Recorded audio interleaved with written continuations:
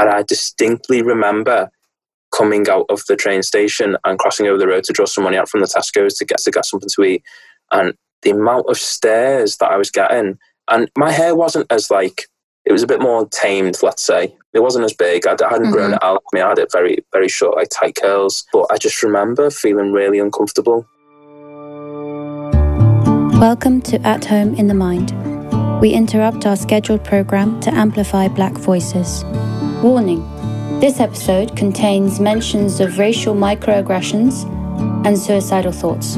Listener discretion is advised. As ever, I would like to stipulate that myself and the guests who come on this show can only talk from our own perspective, understanding that everyone experiences life and mental health issues in different ways. Thank you for listening. Hi, Andy. Thanks so much for coming onto the show. Thank you very much, Vicky. Thank you for having me. I thought we would start at the beginning. Mm-hmm. So what was it like for you growing up in the UK as a Black man? So, well, this whole, personally, I've never really identified as like fully Black, which kind of makes sense because my mum's white and my dad's Black. So I've always felt really comfortable fitting into the mixed race umbrella, let's say. But certainly even physical features, my hair, my lip, they certainly are, would be considered stereotypically Black features. So for me, but I completely understand it when all the mixed race people, why they more particularly identify as Black rather than mixed race. But in my case, I would say more mixed race. It's a spectrum, isn't it, at the end of the day? Yeah, of course.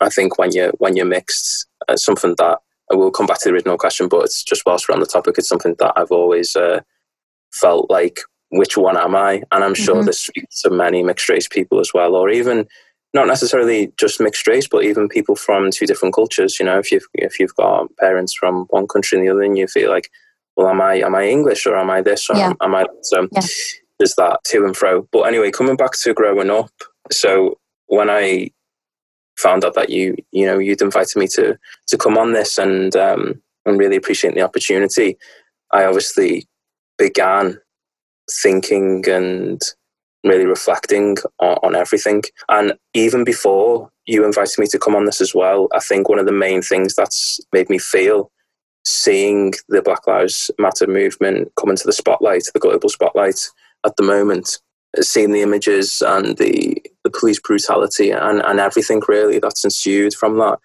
It's been tough, but it's been really good because it's made me reflect in a way that I haven't really reflected before. Reflected from time to time, and I've thought about bits about self-esteem and mental health issues. And I'm someone who, well, being gay and being mixed race as well, like the more the former being gay has affected my mental health than being mixed race. And coming back again to the original question, like how I've grown up, I'm very fortunate that being mixed race or being in, my dad's being Black, that hasn't affected me as much as it certainly has affected and will have affected and continues to affect people living in the United States. So yeah, obviously for anyone who listens to this who doesn't know me personally, I'm from the northwest. I'm of England, from the Wirral, a small peninsula, which is very, very nice, between Chester and Liverpool. And my brother, my mum and dad, and all the rest of my family are from Liverpool. That's important to mention as well because Liverpool was built on the slave trade, and it wouldn't be the incredible city with its amazing skyline and the wealth that it's got today without that. And I think what's a really good thing about potentially why we haven't been seeing scenes of statues getting pulled down like we've seen in Bristol of former slave trade owners in Liverpool, because I think Liverpool's always been very aware of the past.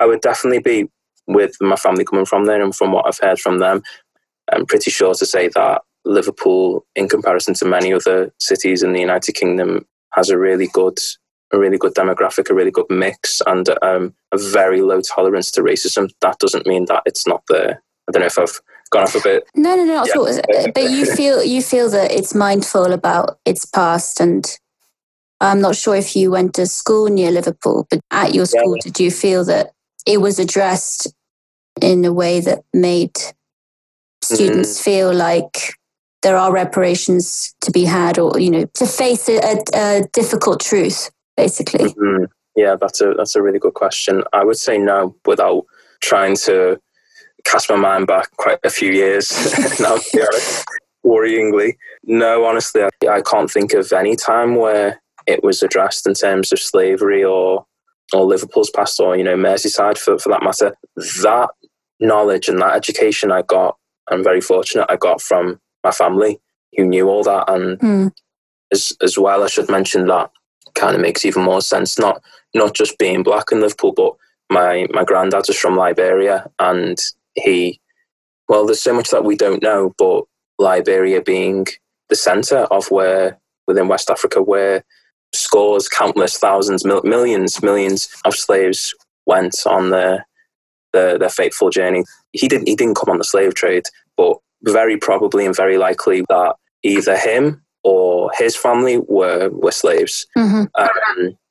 And my great-grandfather, so my nan, who was mixed race like me, her father was from Barbados, which was also populated by slaves. So I guess I was aware of that thanks to my background. But no, I would honestly say that there's a huge need right now, and there's no better time than now to really address that lack within the education system, because it's so wrong how not even like British colonialism, the mind boggles as to how it is allowed that is not in our curriculum. But another thing as well, which, as I was talking to David, one of our best friends, in terms of being LGBTQ plus, or for both of us being gay men, is a lot of the homophobia that was either indirect or that we did suffer being traumatic. And for me as well, and I don't know about David, but the fear of being found out or of being attacked is like, you live with that every single day. And me as well, I was like, I'm a very kind of fatalistic person. So I was thinking worst case scenario if my family or my parents find out. And to be honest, whilst we're on the topic of race, I've never ever said this before. I don't even think to my family. But one thing that certainly did play on my mind with race and being gay was that I thought because my dad was black, I automatically assumed, and because, African as well, like his dad, like Liberian, that even though he'd been and is an amazing father, and I couldn't ask for a better dad, I was really worried that his reaction would be way worse than I'd convinced myself from such a young age, and I'd known for a very young age. I always knew that when I would eventually tell them that I would be fine with my mum because we were so close, but I just convinced myself that my dad was going to throw me out because he was black. So it's almost like being racist towards my father kind of thing, which is crazy. But coming back to how I've suffered from it, but I think I've probably actually erased a lot of the traumatic maybe experiences, or things that, not necessarily traumatic, but things that have really made me feel uncomfortable, because I'd be lying if I said that I didn't have, as I already said before, an amazing education, amazing friends, the opportunities that I've had, and just generally positive. So, you try and forget about it's your mind trying to defend itself and trying to forget the horrible occurrences. I can think of two, though, that I'd like to just mention. And really, in retrospect, in comparison to being killed or having violence or like that, it's really worlds apart. So, disclaimer, as I've said several times, that it's my own experiences and I've been very fortunate. But from the first day of primary school, so we're starting quite early, I don't recall it happening, but I know it happened because that's how I met my first friend, and who's my best friend for years. I was in the class and with the teacher, and the exercise was to draw ourselves and our parents. And I'd drawn my mum and dad. I'd drawn my mum just like a kind of like a ghost, like just white. And then I'd drawn my dad like brown or black. And I'd drawn myself as white, done the same as my mum, which is interesting actually when I think back on it, because me and my mum were like best friends. Mm-hmm. I had this lad next to me, Tom, who went on to become one of my best friends. And there was another kid as well who commented on the picture when he saw it and said something along the lines of, "Why are you drawing that? You're brown with big hair and big lips," or something. and a big nose. I don't know whether I cried or whether I didn't like her or I didn't say anything, but Tom went straight to the teacher and told the teacher, and that's how we became friends. And my mum told me before. Yeah, my mum told me before that that kid actually, he left the school, the primary school. But a bit concerning though that at 5 years old that you're coming up with stuff like that. So probably Wow. Probably from parenting that. Yeah. And then the second instance was, I seem to have a bit of a theme here. The people who say these things, well, inherently, if they're saying something racist, they're not good people themselves. But it was in secondary school, and he's actually in jail now because he went on to become a murderer. So yes, that's whoa. Okay. Yeah, quite deep the way I just say it so candidly. He was a nasty piece of work. I'm not even going to say his name because, God forbid, he gets out of prison and comes after me. But it was one instance in English in GCSE, and he commented and said, "Oh, my lips again, like big lips or something." Right. The school I went to, and I will sing its praises, Woodchurch High School. I was harking back on my time there through 2003 to 2008 because I've still got all the prom pictures. And so that cohort of 5 years, there was not one black, and I'm talking like both black parents, right. or right. darker skinned than I am in the entire school. And there's more than 1,200 pupils. And again, okay, we're in the Northwest, we're on the Wirral. So the Wirral is, despite being right next to Liverpool, the demographics that's a stark difference.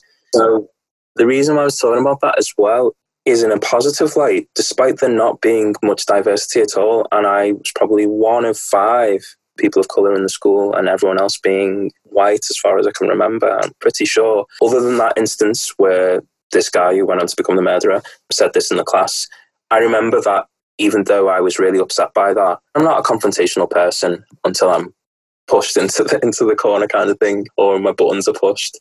I was also very lucky that I was very popular and had loads of friends in school. And so as soon as he said that, everyone in the class was on him, not physically, but was like, "Oh, sure.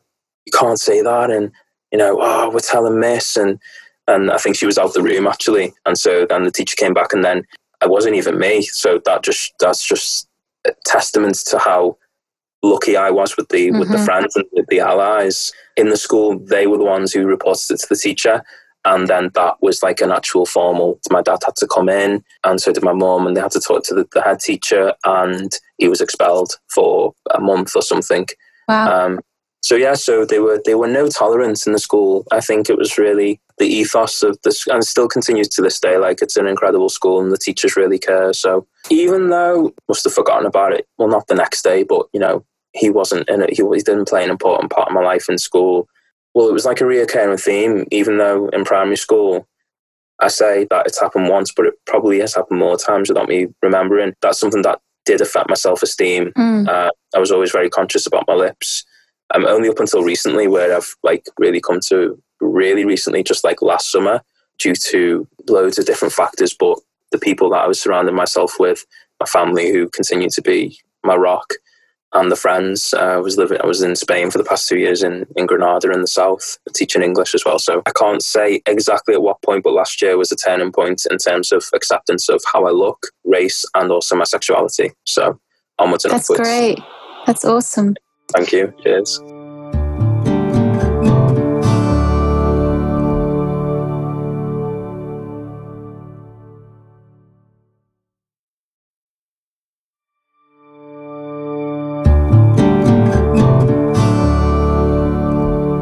And you were saying that where you experienced a lot of mental health pressure and issues it was very tightly wound with your sexuality and how your dad might perceive you. Yeah. Did you feel any prejudice within the LGBTQ community? So glad you asked that question. On the sidelines, or were you protected and embraced in the community? Yeah. So glad you asked that question, because one, certainly not feeling desirable, not feeling that I don't fit in neither one nor the other, like this kind of mixed race thing. Like, I don't want it to come across as like, oh, I'm so confused and I'm so torn because am I white or am I black? No, it's not that. I know, like, that's what in decades gone by, or even still some people today, they think like the comments that my mum used to hear of like, oh, but I feel bad for the children because they're neither one nor the other. And this whole thing about being half caste, right. you know, like a half breed and stuff. And when I say that, I don't want to perpetuate that. It's more when you feel comfortable within a certain dynamic. I think there's a certain paradigm, and I'm talking about here, the context that I know that I've grown up in. Just even thinking of going into gay clubs and stuff certainly changed over and diversified a lot more over the past few years. But when I went into my first gay club when I was like 18 or something, very few people of colour. Don't even know if I saw any black people. I think racism, whether it be indirect or direct, it's always been there. It's always kind of like here in the UK, as I said before, it's concealed or it's like just under the surface. And so that's always made me very self-aware and like perception and aware of the spaces that I inhabit and that I go through, and not just like the physical features as well, which make me stand out, you know. And so I've always shied away from the gay community because I'm sure whoever else will come on here who is LGBT, or I haven't listened to David's podcast yet, but I'm sure that he will agree that we can be so homophobic towards ourselves and so bigoted, and it's terrible, and all the labeling and all the boxes that you've got to fit in and the hoops you've got to go through. And if you're not, this is just my impression, but if you're not white, if you're not a top, if you're not between 18 and 30, you know, relatively young, let's say still, then you're not high up on the pecking order. You're not high up on the ladder. And so let's just say for me that my sexuality, it's part of my identity, but it's not been something which I think that in many positive ways that people really get involved and integrate themselves into the gay community actively, be it with friends, with going out frequently, just the whole social life around it, in order to help them and get them through difficult times and give them that support network. I think I shied away from it from what I just mentioned about the race and not really feeling too welcome, or that I didn't look like anyone else that I was in that room with, or the friends, let's say. I mean, actually, when I think about it, until university, I didn't have any LGBT people of colour friends, pretty sure. And if I've got a friend who listens to this who says, "What about me? How could you forget me?" Then I'm very sorry, because right now, off the top of my head, I can't think of anyone. But what I wanted to say positively for me, though, because I had so many friends that I didn't need to use that. I didn't need that as a support network. However, it really would have helped me in terms of accepting myself, because I've realised that now over the past 2 years, not surrounding myself, but just like they just coming into my life, so many amazing musicians, people of colour and gay, all the whole, you know, all together, the three of them at the same time, that's really just catapulted me into a more accelerated self-acceptance, what should have been years ago. Because frankly, again, privilege, not just being lighter skinned in the black community, being mixed race, but also my entire family accepted me. All my cousins, I didn't tell them all at once, and my dad was the last one to find out. Right. And all my friends, literally, there wasn't one person, I think, who rejected me, and if they did, then they weren't important to me in the first place. So amazing. I'm very, very lucky. Yeah. And also talking about that with cousins as well, I think for me, why it hasn't affected me, racism, so much that it has for other people, be it within my family who were darker. An interesting fact, I think, or I can't remember when I first realised this or thought about it. It was only in when I was either a teenager or in later life. All my dad's family, all the uncles, they all either married or partners were white women. So all my cousins, we are all mixed the same. And so we all look remarkably similar. And I think that's really helped having those role models, because not only I don't look up to them just because I look like them. That's just a coincidence, but it's an added bonus. But on top of that, some of them are absolutely incredible people, and I look up to them. And yeah, I think we was very lucky in my family, and that we're not perfect, but nonetheless, it made me realise that it's, for me, it's not a given that people's families, not only do they, I'm not saying that we all get on, but more or less, as a majority, we do get on pretty well, and we do love each other. But I think like it is a lottery, isn't it? When you don't choose your family, you don't choose where you're born, what race you are, or religion, and so on and so forth. So I think we've been really lucky in terms of, for example, I was talking to this with a very good friend of mine, a white friend, about how in her family, or one of her friends in her family, the girl was mixed race, and her white grandmother was incredibly racist towards her, and was towards her own granddaughter. Yeah. Like, okay, maybe not incredibly, but was still racist towards her and didn't accept, the marriage. That's not an uncommon occurrence. I've heard about that loads of times and stuff, but it made me realise, well, that could have easily happened in our family with my aunties. As I said, every single family member on my mum's side, her sister as well, black partner, and then all my dad's. It's really incredible that they haven't experienced when they first went out as like girlfriend or boyfriend, or even when they had children, or when they got married. Does that make sense? So absolutely, yeah. We're very lucky. So that's it sounds like you have a very loving and compassionate family, which is wonderful. I mean, you mentioned briefly, but I was wondering if you wouldn't mind going into more detail about how this sort of self-acceptance, the lack of it up to now, manifested. Yeah, you're excellent with your questions, because especially with me, who's someone who's just like a million thoughts at once, it's like, right, Andrew, channel, be the conduit for those thoughts, channel them. Very low self-esteem and body image, and particularly with my hair. I mean, I still did it. I still grew my, and it used to be like an absolute afro in school. I used to get called mushroom head and stuff like that. But again, there was one lad who used to call me that, and they knew that, one, I was a senior prefect, so I'd be like, detention now kind of thing. Or, the teachers loved me, and I did very well in school, and I had loads of friends, so I just thought, well, whatever, I don't really care about you. But it's certainly, there's been a journey when it comes to my hair and my other like facial features, particularly. Not necessarily colour on my skin, because I am quite light skinned, so it's not as, in Liverpool anyway, it's not really that much of an issue. When I travel, and I love to travel, that's where particularly the self-awareness and the self-perception comes into play, when in more homogenous societies. So like in Japan, for example, when I went to Japan, I was like, God, my hair, I'm taller than everyone else here. And so I just feel like I stand out in different places, and you just kind of feel people's stares on you. And actually, one good example is when, I don't know if you did the program in Leeds, but the Language Ambassadors program. No, I didn't do that one. So I was working in the last year doing that, going into schools and colleges in West Yorkshire to talk about the importance of languages in higher education. And one of the schools I remember I'd gone to, so it was usually you paired up with another ambassador. We'd meet there, and then you would deliver the presentation. This one particular one, somewhere in Yorkshire, I can't remember the name, and I distinctly remember coming out of the train station and crossing over the road to draw some money out from the Tesco's to get something to eat.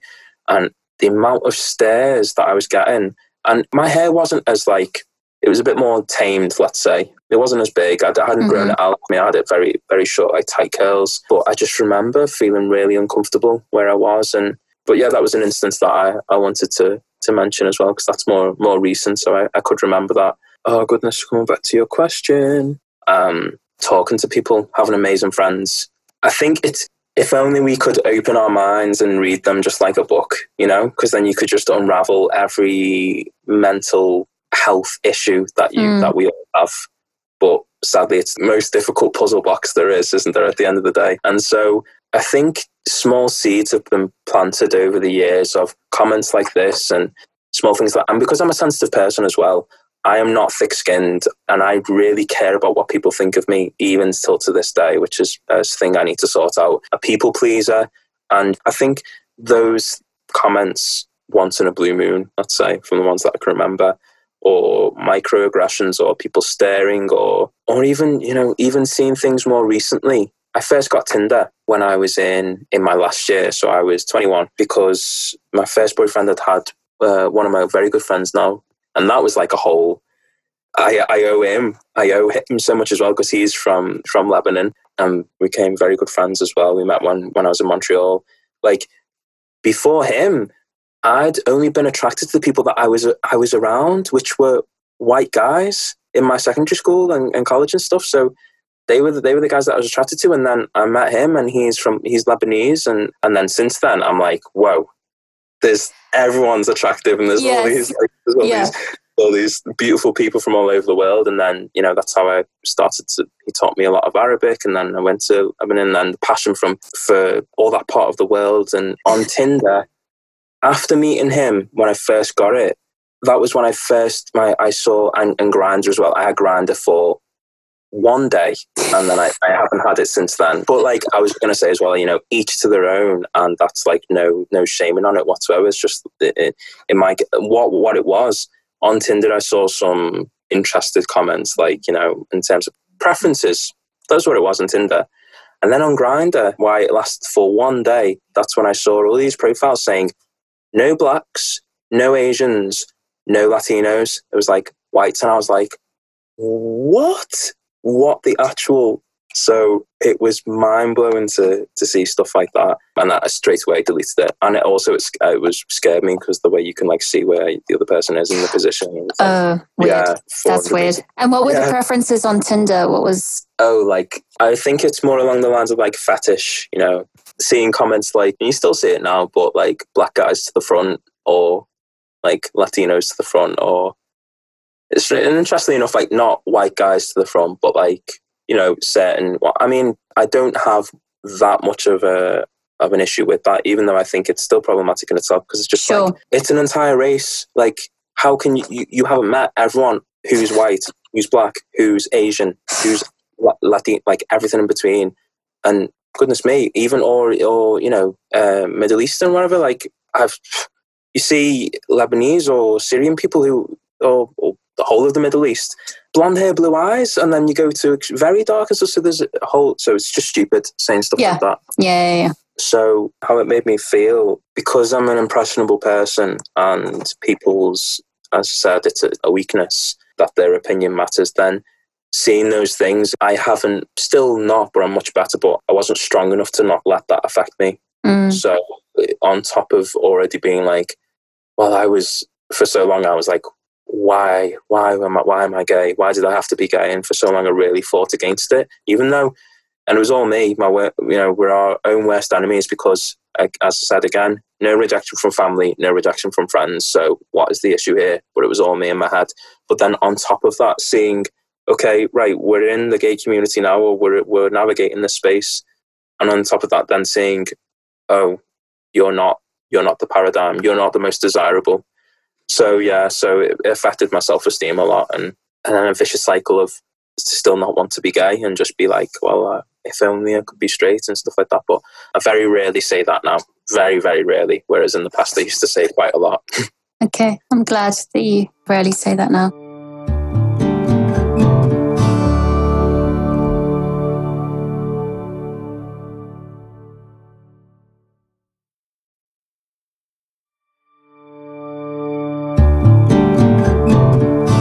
Do you feel like you found your little micro community within the LGBTQ community now? Yeah. I think representation is everything, isn't it, at the end of the day? And even though I think, as far as I know, I'm the only gay person in my family, but particularly after university, going to Spain, or having the opportunity with doing 2 languages, going to Spain and going to Montreal. I mean, Montreal is just like so diverse and beautifully diverse, like an absolutely incredible place. It has one of the biggest gay communities in the entire world. It's called Le Village, the gay village. And so there, you really feel, I never felt that I stood out in Montreal at all. You felt represented and welcomed, and yeah, it's so diverse, and I'm sure that would be the same in, just like in Liverpool. I don't feel like I stand out there, and in in London as well. Like, goodness me, it depends on where you are, doesn't it? At the end of the day.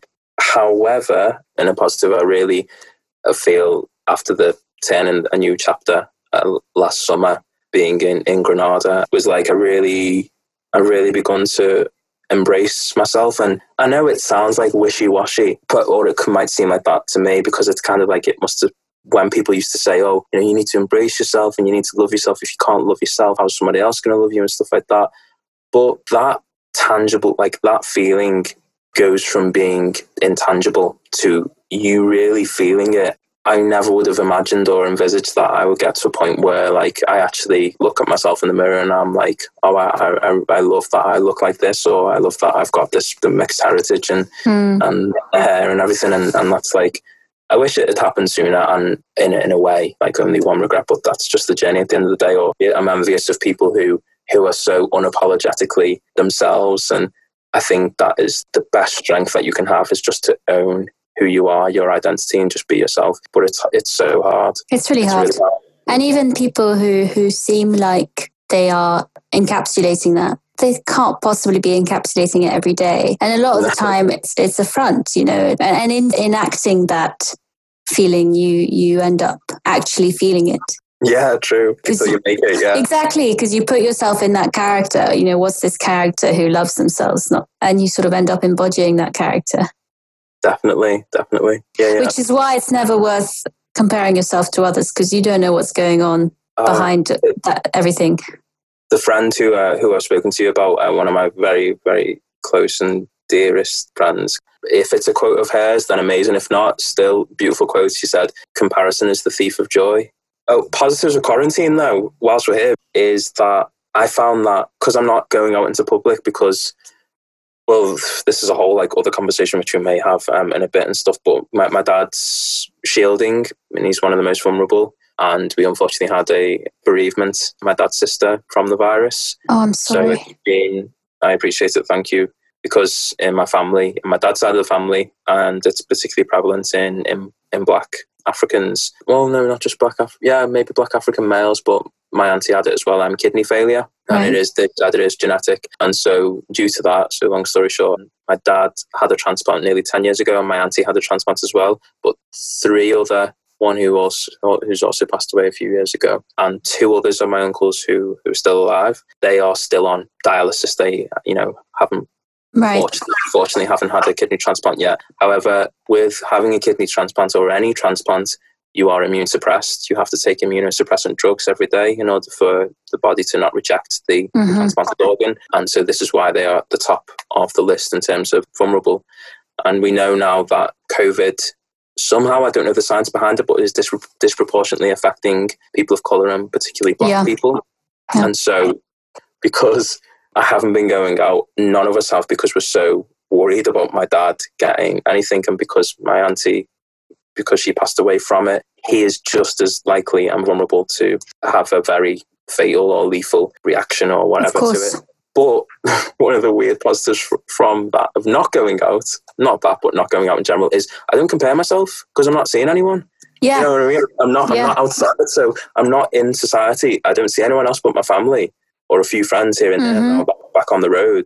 And so I think my self-esteem is just like skyrocketed. That's great. I completely get that feeling because as someone who's not on the career ladder, and this, neither, don't worry. And so this has been awesome for me in that respect, because there's not that comparison of, oh, they're already buying a house and they're already on this sort of salary and they're already blah, blah, blah, because everyone is on pause. It's like, oh, great, I don't have to race anymore. It's okay. No one's racing at the moment. That's great. They're all going at my pace. Awesome. That is so true. So true. So I completely get your comparison thing. Yeah, it goes out the window. It's awesome. It's so liberating. And hopefully it's something that we can sort of practice afterwards, and everything does, as it is at the moment, pick back up again. It's something that you can sort of carry on with you. Maintain, that awareness. Everything is transient. Everything is... I don't want to say everything's meaningless at the end of the day, but it's shown people the priorities, isn't it? And it's made people really think about what is the priority in their lives. Exactly. And no matter how much money you've got, it doesn't buy immunity from this horrible disease. So yeah. But I'm glad that it's that's one of the positives I've found.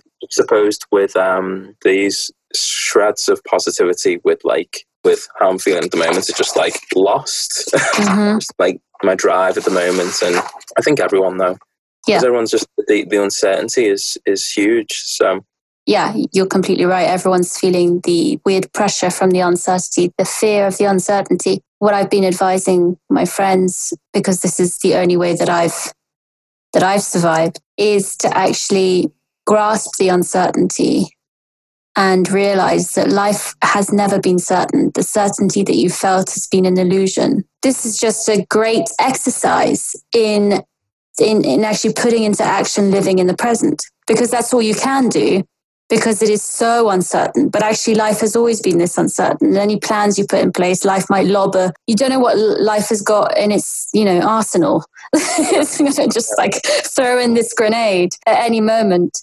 It's wonderful. That depiction was, so true. Yeah, goodness me. See, my mum, she's amazing at doing that. She always says, and like, I often feel I've felt like the odd one out in my family. Not in a bad way at all. Yeah. But like, just as these kind of fleeting reflections from time to time. Like, I'm not a Taurus. My mum, dad, and brother are all Tauruses. I'm the only one in October, and then I'm the only one who's gay, and I'm the only one who's like musical or into languages or is like this nomad. And I just like love traveling and just like live everywhere. But I think none of them are stressors. And I am such a stressor on anything. And like, honestly, even I guess to the point where I tell myself, I think, Andrew, you're killing yourself. Like the amount of stuff, like insignificant things and really stressing over it. And my mum has always said, live in the now, just live in the now. And I still struggle, but. Have you explored whether you have anxiety?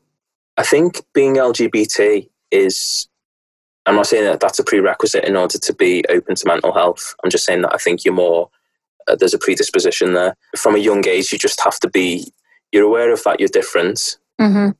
With that in mind, I think from a young age, you notice that, and that makes you have this like introspectiveness. And so I think that also leads quite nicely into being like mentally aware. Mm-hmm.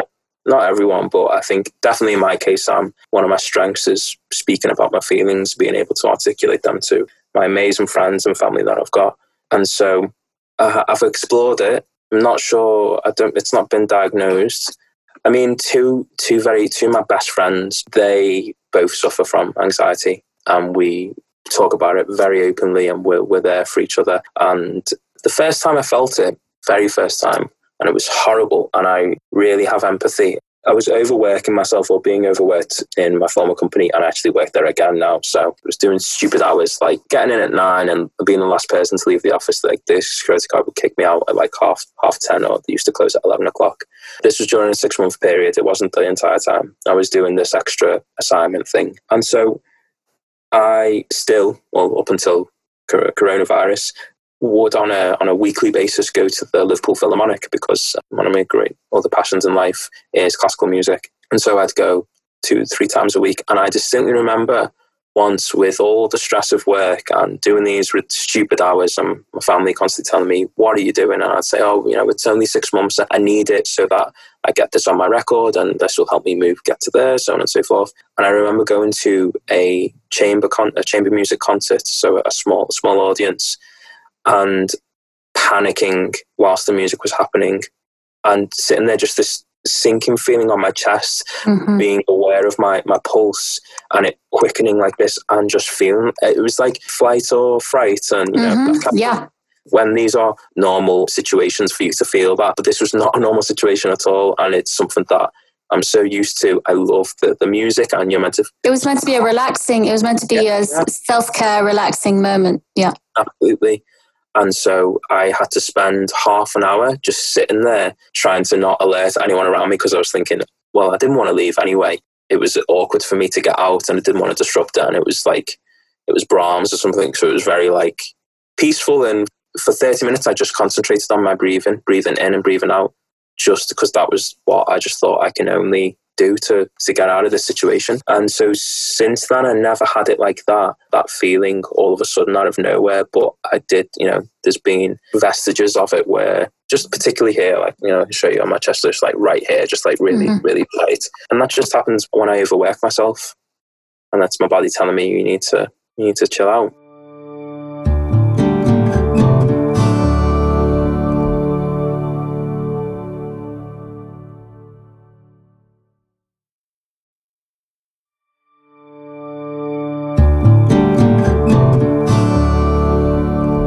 I don't believe in labeling everything, because everything is a spectrum. And I do believe that labels sometimes harm, because just as how you introduced your story, you said, you compared yourself again. You said, oh, I don't suffer like my friends suffer.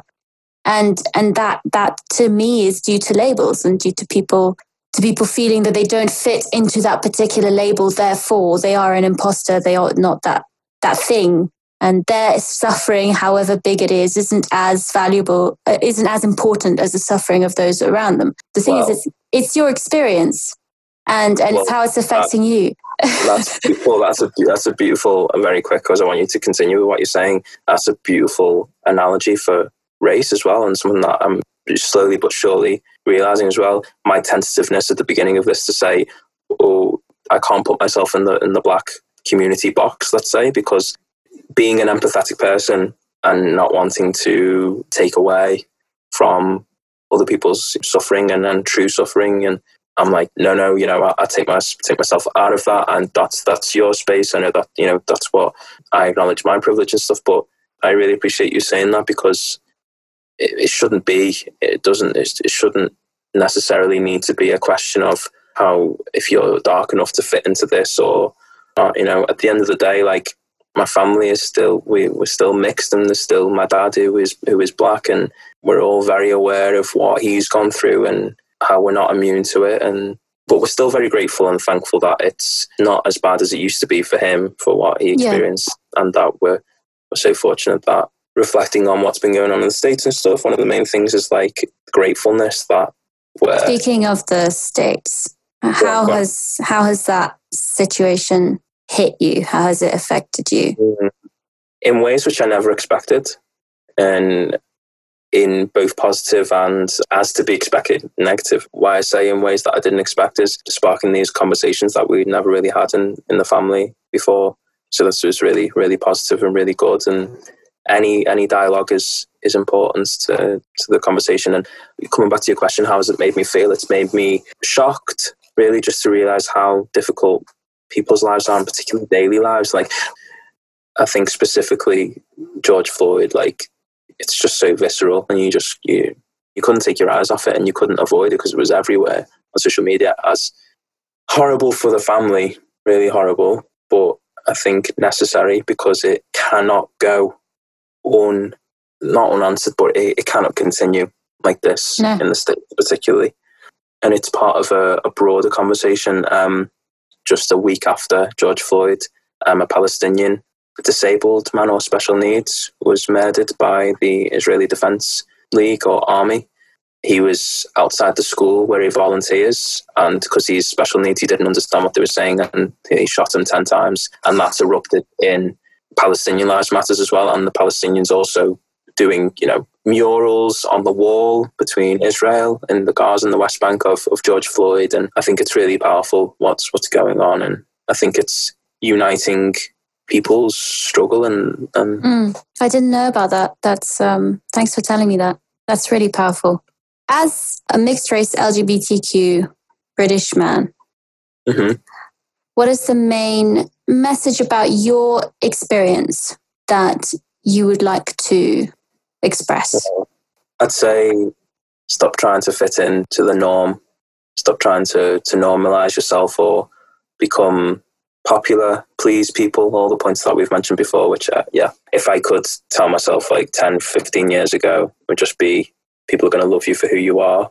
Not that I've been fake, I certainly haven't been that in order for people to like me, but from really young age of 12, 13, when I knew that I was gay, and then the small things of racism or not liking how I looked and stuff like that, or struggling with that. Don't put all the pressure on yourself. Don't make yourself the enemy, because everyone else around you loves you for who you are.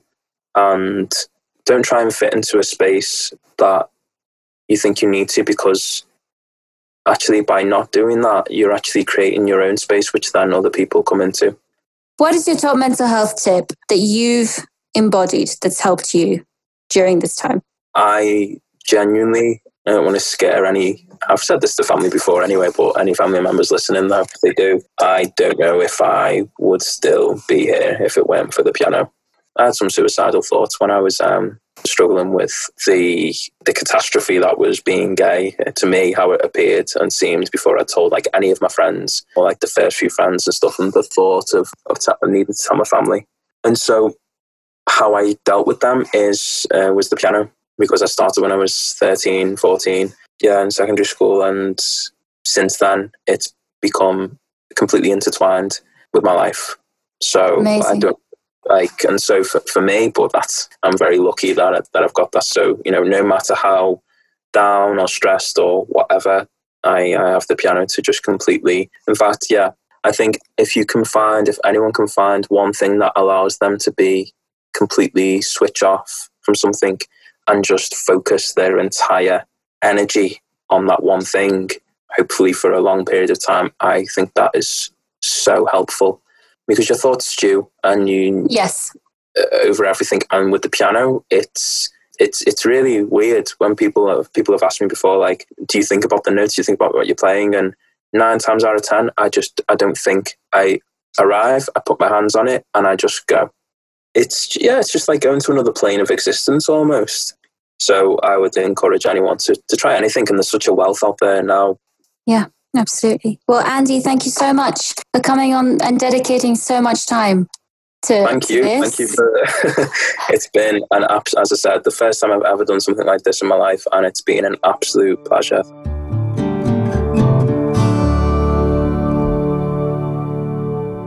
I would like to thank Andy for being so open, honest, and vulnerable. We spoke for 2 hours. And so I also want to thank him for dedicating that much time to this show. If you would like to support the Black community and the Black LGBTQ+ community, please see the links in the description below. Thank you to Jamie J for production support. And thank you so much for listening. This podcast couldn't carry on without you. So thank you. And I hope to see you again next week at home in the mind.